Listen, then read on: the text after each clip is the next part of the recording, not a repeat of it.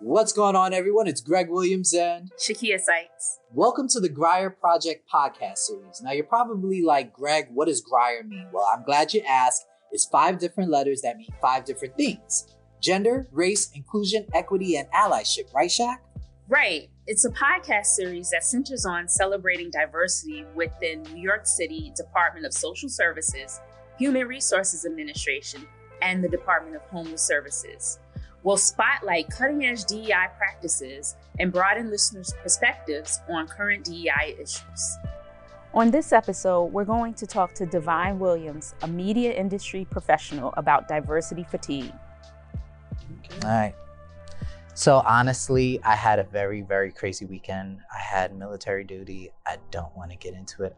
Why are you talking about it if you don't want to get into it? Because I'm tired. And you know what? It falls into line on what we're going to talk about today. Diversity fatigue. Are you tired, Shaq? I'm tired because I didn't sleep well last night. For some reason, I went to bed before 10 and I woke up at 1 and didn't go back to sleep. Dang. Yeah. It's the moon. I'm like really big into astrology, stars, and like tomorrow's the full moon, so emotions are at a high. I woke up today like heavy. But I'm good, just heavy. Divine was like, I gotta go on a podcast today. I gotta get my energy right. Hit all your chakra points. Yeah. I went to an NDRE concert recently and I feel like she opened something and I haven't been able to close that portal. It's very nice. Yeah. Nice. I can see that. So today, welcome everybody. It's the Grier Project podcast series. Grier, 5 different letters that mean 5 different things. I'm your boy, Greg Williams, and Shakia Sykes. She always has that hashtag chamomile energy. Today we've got Divine Williams. Divine has such an illustrious background that I'm not gonna get into it. I'm not gonna label. I'm just gonna say I love where you ended up. Your journey to where you ended up over, at NYU, Craig Newmark School of Journalism, right? Where you ended up and your journey getting there, I really have to applaud, because as a young professional, as a young person, it's not that easy. You navigating your way into that spot and just overcoming the hurdles, especially during the pandemic. I'm like, yeah. I'm gonna let you tell your story though. I just want to sauce it up for the folks. Thank you. Yeah. So Divine, a little bit about yourself. How'd you get there? You know what? Where were you born and raised? And let's get a little 5 minutes about you. Of course. So I am Divine Life Williams. I am from Brooklyn, New York. I was born in Bed-Stuy, raised in Bushwick. I think my journey has been anything but simple, but it's what makes the process better. So yeah. What do you want me to go into let people know who you are. Okay. You from Brooklyn. Everybody's gonna be like, yeah. Absolutely. I'm from Harlem. Oh. Yeah, Shaq. Oh. I'm from Queens, but I live in Brooklyn. You see? Yes. She found her way home. She you know what? Yeah, so everybody finds their way there at some point. But yeah, no, I went to NYU. I majored in media, culture, and communications. Great space, and I think that a lot of the experiences that I have after kind of blend well into my experience at NYU as a gateway drug. But I got out of college in the pandemic. It was May 2020. I had no graduation until last year. And my career has been nothing short of amazing. I started off in TV production, where I was working with a brand creative team that does campaigns for social impact. And there I kind of found this interest in diversity, equity, and inclusion and belonging, which bled into me going into startup work, consultancy, and now I am officially an educational program coordinator at the Craig Newmark School of Journalism. Now, let's highlight your big project that you worked on that got all the hits. Yeah, Growing Up Black. So, talk about it. Growing Up Black was a digital series. It was born out of the George Floyd protests.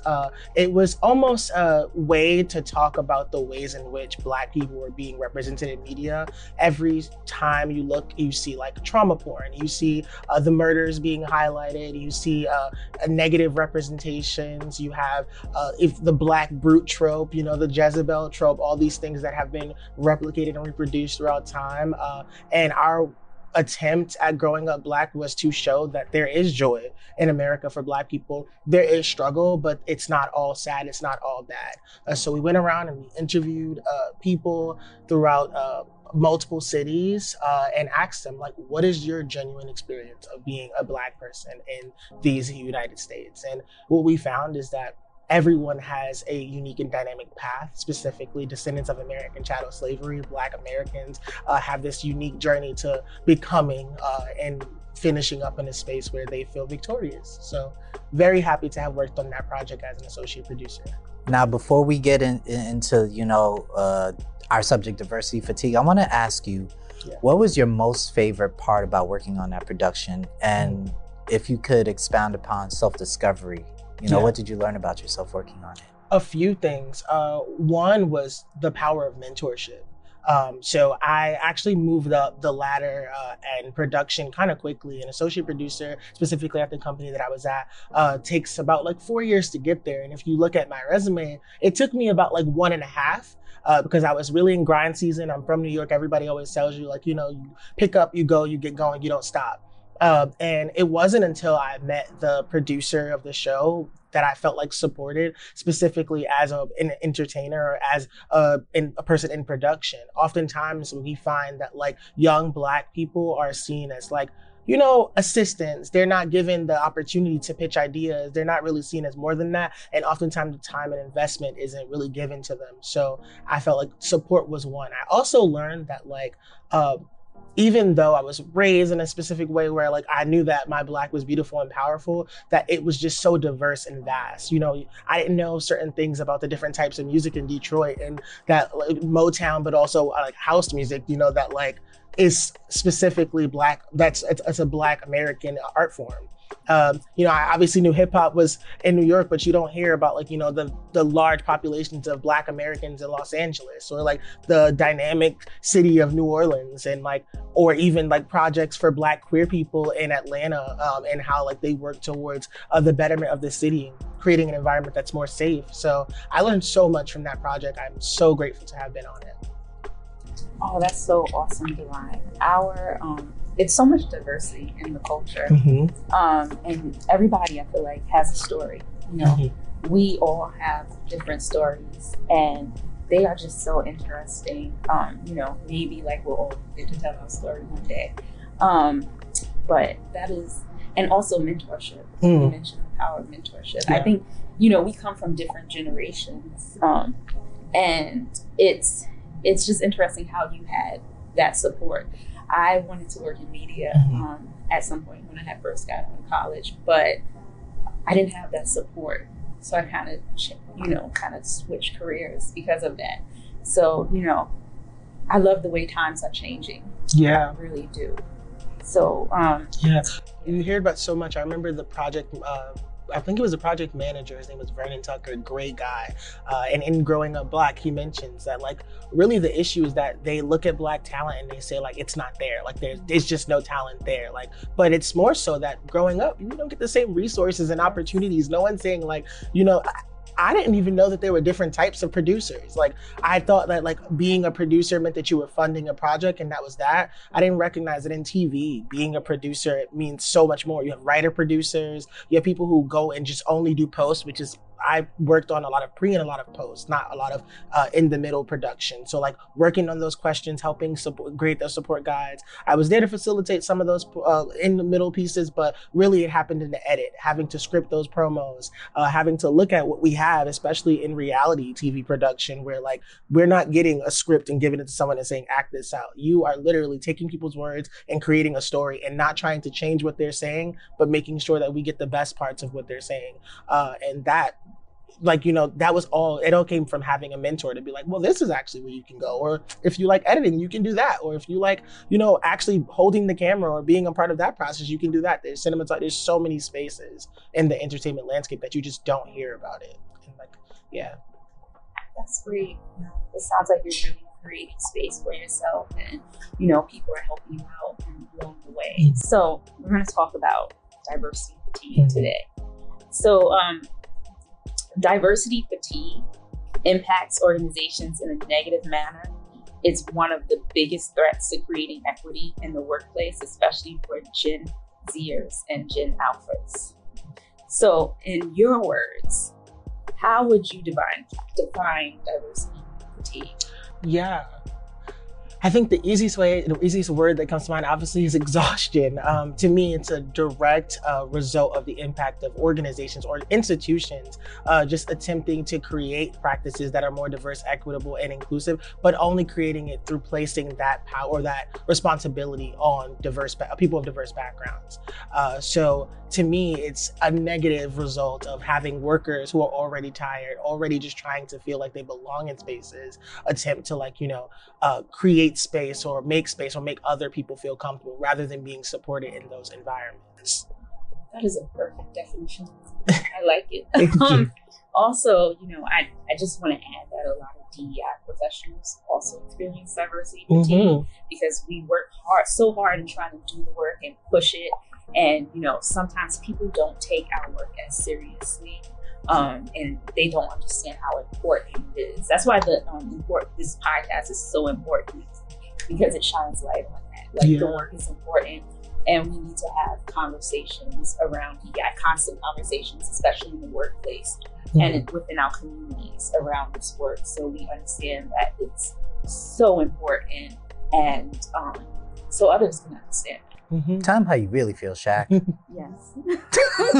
I agree. I think so often you hear, even from an external perspective, my passion is in DEI. So hearing why do you want to do that? You just want to help companies fix their problem. I don't want to help. I want to help my people. I want to help people not experience the things that I had to experience. And I think that it's just the work is super important. And you get tired because you're fighting a fight that some people don't believe in. And sometimes you don't believe it's possible. But you have to continue to maintain that thought that what I'm doing is important for the next gen. It's important for me to be able to keep working and maintain longevity. Yep, I agree. That's why I got into this type of work, because I wanted, I didn't want others to experience what I experienced in the workplace when I first started out. So I wanted them to learn and how to speak up and address certain things. And, even just the smallest, pushing the needle, just a little bit is so good. It's so fulfilling. That's what's so fulfilling about this work. So, Divine, have you ever experienced diversity fatigue? And if so, how did you handle it? Yeah, I have so many examples that I'm trying to focus and hone in on one. But I really would like to say that I think that the first experience of diversity fatigue that I've experienced was actually at my undergraduate institution. It was actually at NYU. And it's really because I come from a very intersectional background. I identify as a Black American. I identify as a low income first generation college student. I identify as LGBTQ, so queer. And I think that going into a space that is NYU where students are very affluent, oftentimes there is no ethnic majority, it's considered the most diverse campus in the United States. However, there's not a lot of financial diversity there. There's so many other layers of lived experiences that were different than my own, which was great. However, it often led to isolation. So when I would go to certain clubs on campus, I'd find myself being the only Black person in the room or the only person that looked like me in the space. I'd be in a lecture hall of 300 students and I'd be one of two Black people, then maybe one of 6 males. And that was hard because it was a matter of looking out and saying I come from an inner city school in Brooklyn, a public school, and I went to school with all Black and Latinx students my entire life. And now I'm looking around no one looks like me. They don't identify with what I identify with. And I didn't really feel like there was a space for me. And I would be on campus and they'd be well, if there's no space for you, then how about we create a club? And you go and you feel this increased, responsibility to be a student leader and create diverse experiences for other people and give all of you to make people feel comfortable. And after a while, you're geez, well, when are they gonna pour into me? When are they gonna look at this and say well, yeah, Divine's been spending all of his time here trying to be a part of the Black Student Union and create, a space or events that make new students feel comfortable. Or like, we're going to speak to the MLK program and like be a mentor for them and be a mentor for this person. And that was kind of like the introduction to like diversity fatigue for me, because I was kind of placed in these positions of hypervisibility and asked to perform and asked to make people feel comfortable and, kind of exist in that way. And then later on, when I'd go into my career, it manifested itself in different ways. In television, it was signing into work and only being given like Tyler Perry assignments, where it's like, oh, like every time I want to produce or I get the opportunity to write or do anything in production, it's like, well, you can do this marathon for Tyler Perry. I love Diary of a Mad Black Woman like the next person, but like, how you know that? Like, why is it my job to like, create that space? Why is that an assumption? Exactly. And that gets to be draining. Why are you making these assumptions about me because of what you see on the outside? Right. Or, yeah. So that can get really draining. Right. And even the point you made, when are they going to start pouring into me? When are they going to start recognizing me and the work that I'm doing? Yeah. Like, I want to feel supported too. Yeah. I've felt like that in the workplace. I even felt like that outside of the workplace. I have a spin certification. I'm a fitness instructor, and one of the reasons why I became a fitness instructor, because a lot of spaces, I was the only person, the only Black person in the room. There was no one that looked like me, no one with my body shape. And I just felt so uncomfortable. So I decided to get a spin certification because I wanted people that looked like me to feel more comfortable in that space. And that's what I do. I create a welcoming environment for everyone. Yeah. So they can feel seen. Yeah, but you see, like, if you listen to those words, it's like you felt the need to go that extra mile and create that space. And that was what I was constantly dealing with. Like, it was, well, if you see a problem, then fix it. This is $1 billion industry. If you see a problem and you fix it, this is the exact reason why your content doesn't perform well in certain communities. It's the exact reason why people are looking at this and being like, it's tone deaf. Or why you see dating shows. My most recent example is, I don't know if you've seen Netflix's Perfect Match, but like where dark-skinned women or women of color are feeling like, you just pulled me on this show for spice. And everyone is like, well, that's not what we did. We casted. But it's like, it's because you don't take the responsibility of creating those environments there. And I think that even within other spaces, non-entertainment spaces, I, have worked in the DEI, and I was in the office, and especially after the pandemic where my first positions were hybrid and online, totally. I didn't have that office culture experience, but coming in and literally being asked to decorate the room or what do you think can spice up this office space? Why? Because I'm a queer person? You think that I am suddenly an interior designer? Or make this person feel welcome because I'm, an extroverted, Black person, and I can make people feel comfortable in a space. I'm not a party promoter. I'm coming here to create strategy, and you want me to do everything outside of my job description in addition to my actual job, because you guys can't create an office culture. That's diversity fatigue. It's going home and it's going home at the end of the day and feel like, damn, I just did 3 jobs. I did my actual job, and then I did the job of HR, and then I did the job of a friend and a person who's just a common, decent human being that wants to make sure everybody feels good. But I feel bad. This is why I think Gen Zers have such a great voice, because your generation will point that out and be like, this is not what I'm supposed to be doing. And, I don't, I want to do my job. Yeah. This is not, and you're going to help me fix the issue. Yeah. I have younger sisters that are Gen Zers, and that is their approach, and I love it. And I learned so much from them that I can bring back. And yeah, they're only 19 and 21, but they offer so much knowledge. So I really enjoy that. So can you tell me, in your opinion, what are some ways individuals can overcome diversity fatigue? I think some ways to overcome diversity fatigue is kind of by setting those boundaries. And I think that that is something that Gen Zers have taken, the reins on, and recognizing that you don't have to say yes to everything. it's okay to say like, I'm not comfortable with doing that because that's out of my job description, or even saying like, it's not my responsibility to create this environment. I mean, I'm not saying don't be yourself and you obviously naturally nurturers, etc. Like you're gonna want to create that space, but you don't have to if it's taking too much of your energy to do. I think that like for me specifically, like in entertainment, I saw my role as disposable because there's so much talent that's there where like, if you don't want to do it, somebody else will. Or if you feel like you're doing too much, like, well, that's fine. Somebody will do this for less money and less time. And I was like, yeah, well, no, actually, like you need me because you have me here for a reason. That's why you want me to create this environment. That's why you want me to do this programming. So I think that setting up those boundaries in the beginning of your time there, saying like, I'm going to start and end at this time, and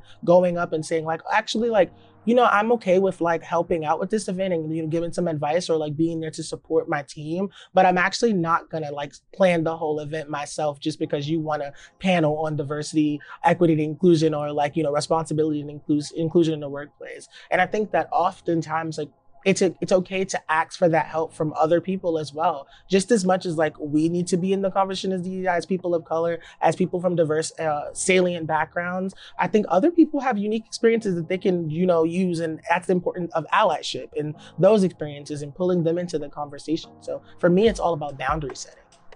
I agree, and you know, diversity of thought is so, you know, people don't talk about that, like bringing everybody to the table, because we all have like our thought, like the way we think is so diverse.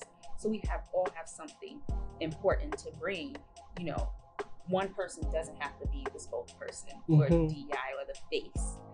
We all can contribute.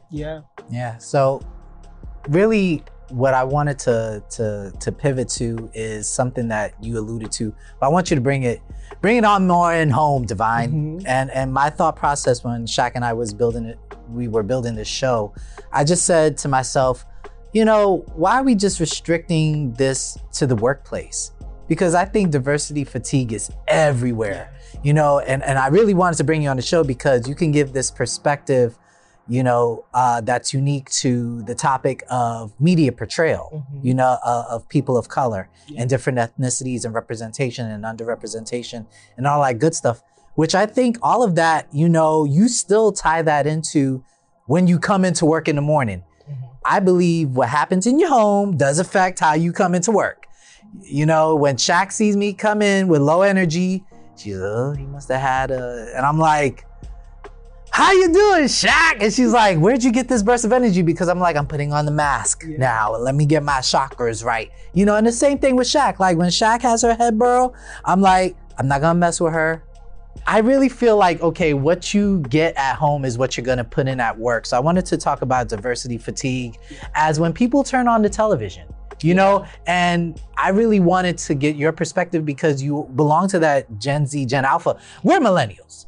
You know, when I'm hearing your fight in the DEI space, I'm like, okay, what we done fought for, what we kind of built, our generation, you know, with all of the BLM and the Me Too movements, we're laying that groundwork. And I'm not putting it in a perspective, and I don't want people to misconstrue this. We're not doing Martin did this, or Obama. No, we're not doing that. I'm just saying because, you know, for us, we didn't really have this when we started out, you know, and you have a lot of people in the workspace now, they're millennials, they're baby boomers, and we're reveling it, and we want to see the Gen Zers and the Gen Alphas win. And we want to also kind of see their fight because it's now time for us to take a step back and see how far can you take it, you know, because we weren't talking about DEI in workspace about 20, 30 years ago. We were still talking about EO. Equal opportunity, you know? So I want to point this out. Let me lay the groundwork, everybody.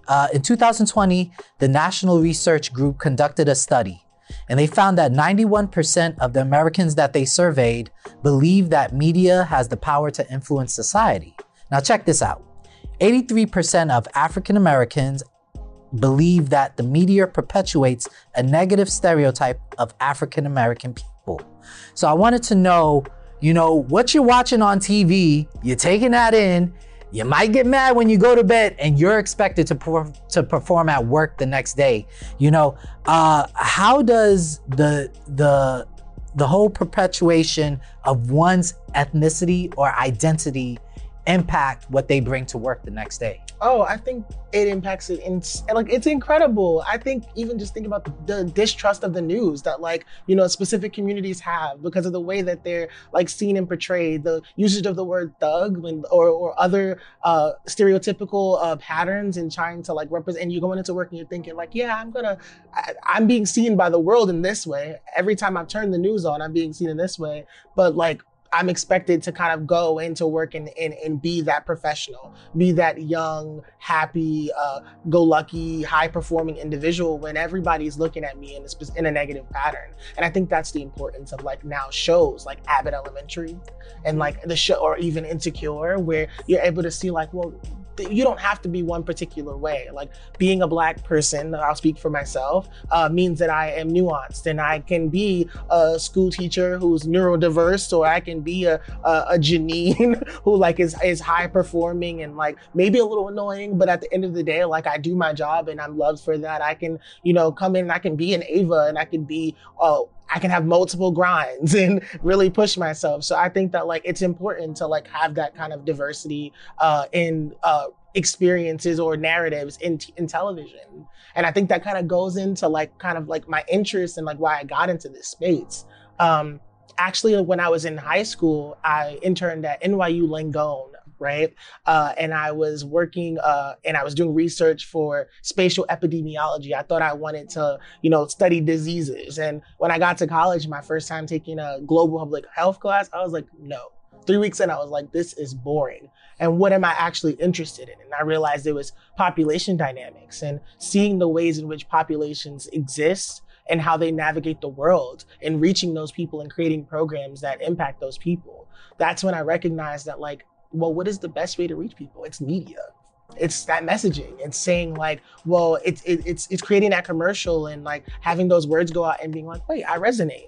It's being able to, be like Issa Rae and produce a show that for the first time doesn't have any examples of Black trauma in terms murder, you're going in and you're just watching a woman navigate her insecurities and the things that make her nervous and having to recognize that it's never going to go away. You're always going to feel these things. You get more comfortable and you learn how to deal with them as you get older.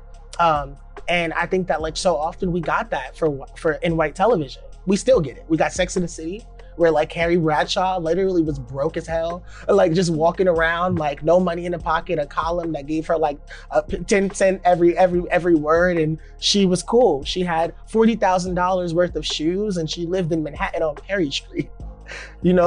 We see, and we almost got close to that with Girlfriends, right? Where we start to see these professional women living their lives, but even then, you've seen the stresses of being a Black woman dating and coming from your law firm and hating it, but you felt like you had to do it because you didn't get accepted to design school, or your parent put that pressure on you to be a lawyer because you knew that I needed to escape my social standing. And I think that media does that for people. It actually is the space where you see new jobs and you're like, huh, what you mean I can find hidden figures? Or what do you mean I can play chess, professional chess, and oftentimes we don't actually see Black people in those roles, in those dynamic positions. Or we kind of just see us in this superhero, magical trope. I just had this conversation yesterday where I realized that every time we're a Disney princess, it's something, you turn into a frog or you're a mermaid and you're not human. Recently, the most recent example, a pressing example, is Yara Shahidi as Tinkerbell. Everyone is so mad that she doesn't have blonde hair, that she's a Black woman as Tinkerbell. You know what I'm mad about? Why is she a silent character? She's silent. I like that. Yeah. Every single role that you see, you just have to be this mythical, magical creature. You can't be nuanced. You can't be, and that's impactful because as a young kid watching these shows, you have to want to be Carrie Bradshaw to want to be something cool with my life, or that's impactful because it limits what you see, or how far you think you can go, and that psychological turn impacts you. And there's this thing called front stage backstage theory in sociology where oftentimes before in the past, and before we had cell phones and the internet, you could say I'm gonna go and I'm gonna perform and I'm gonna be one way at work and I'm gonna come home and I have time to be my full self in my bedroom. But now with all the screens and like, you know, all the shows and TikTok and Instagram Reels, you don't have that same ability to like turn off. You're always on and your perception is constantly skewed. Your mind is constantly moving, and that's also how you get fatigued. So I'm gonna date myself. You remember that movie Hook? You ain't never seen Hook. I've never seen Hook. You ain't never seen Hook. Shaq, you remember Hook?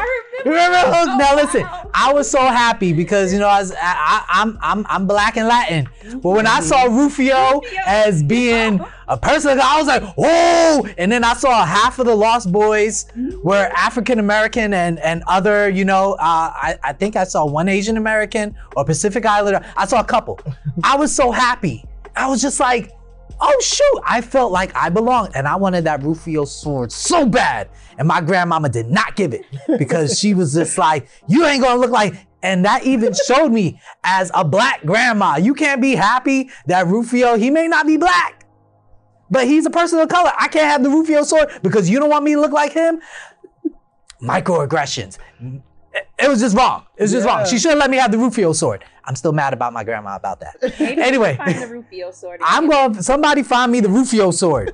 But the reason why I wanted to bring that part up is because I want to expand the minds of DEI professionals who are out there. Take this into account when you're building your programs. Divine said it. Your people at work are always on. The screen, I'm not saying it's contagious. It's contagious. Even with leadership, yes, right? And creating policy and stuff. Yes. Yes. Keep in mind, yes, that your people are always on. They're on at home. They're on at the bus, the train, in their car. They're always on. So you can't just do the same old DEI checking the box stuff. And yeah, I'm gonna just throw it to Shaq now because I'm mad about my Rufio sword. That took me off. Greg, you are a true example of always being on. Always on. He is always on. I want my Rufio sword. Yes, we're gonna find it. So, do you think that diversity fatigue looks different across the generations, the different generations? For example, millennial diversity fatigue versus Gen Z's diversity fatigue. I think it looks different, but I think it's only because we have the language to call it out or the vernacular. I think that like it always existed in the ways that we've seen it, like, you know, the way that we're hearing about it, but it's tough because y'all, or not y'all, but like other generations didn't have the language. Like it was a matter of like, you couldn't call out like where. That's why I said I'm happy when you coming up with this stuff because woo! Yeah. We had the language, it was developing, we were creating the vocabulary for it. Yep. And then your generation kind of pushed it. Yeah. And created more. Yeah. And now we oftentimes are able to create more opportunity to call it out and pass that on. Yeah. So like with social media, the ability to disseminate information, like there's literal TikTokers whose entire jobs is to talk about like that work, how to handle situations in the workplace. And now we're like, yeah, what do you mean? Like when it's time to think about a raise, I know I go straight to TikTok and I'm like, you know what? I have been doing 3 jobs. And you know what? I have been at work until 9 o'clock every day when I'm supposed to be there till 5. And you know what? I am like experiencing microaggressions. And I know what that is. And even though like it existed for a while, I recognize like, I need to call that out, or like this is what HR is for, and this is how I can write an email to HR. I can go to Google and literally say, this is a template of like how I want to reach out and have that conversation. I think that like we have an ability a unique ability to recognize the toxicity and like jump and say like, actually, I don't have to stay here. And I think that like, specifically for like people like my parents who worked in a place for like 15 years and, you know, like no raises, no change, recognizing it, but it's like I have to provide and I got to make sure my kids can do things like go to NYU when we come from low income backgrounds. So I'm going to just do it. And I'm not going to lie, I'm going to small up myself for lack of better words, and I'm going to just endure. And we're like, no, because actually I did go to NYU and I do have these resources. And even if I didn't go to NYU, I have these resources and I know that there's another job that will take me and do better for me. And if they don't, guess what? There's another job. I'm not saying be a serial hopper. I'm not saying constantly switch careers or jobs, but I think that that's the difference. Is like we are a little bit more fearless. And part of that comes from like the work that Gen Xers have done, you know, and like that starting that conversation so that we can continue to push forward. Yeah, I think just knowing your value, you really know your value. And it's like, if you don't appreciate it, if you're not going to create visibility in space for me, I'm going to go and take my value elsewhere. Mm-hmm. So that's what I enjoy, and that's what I learned from. But you staying here with me, Shaq, right? Yes, of course. I love this work. Hopefully y'all are creating diverse environments. What? We got the racial and gender equity toolkit. Y'all know where to email us here at the agency. But if you don't work at the agency and you still just want to email us, I mean, you listening to the show. It has the subscribe information and everything. I'm sorry, Shaq. Just end the show. My bad. I have such a tendency to do that. So today I'm going to do something different. Divine, do you have one closeout, one final thing you want to let us know about yourself, or just the work that folks can take away? I think a good place for me to like kind of like end is that we have so much power to use our voice, and I think we should continue to do it. I know that like with diversity fatigue, you can often feel like you have no space to move forward or you just can't do the work, but that's not true. Continue to push yourself and will yourself to do it. I think that like with more programs and events to create those spaces for people to have conversation like this, to get those toolkits and like that mentorship that we spoke about earlier to tell those diverse stories. I think that like it's important to recognize that we have the power, that our generation, even like Gen Xers, Gen Zers, we have that power to continue to move us forward. And as long as we continue to use our voice, we're going to end up in a great space. Sounds good.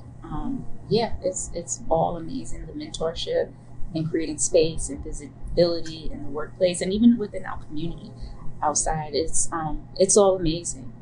So with that, I'm going to say goodbye.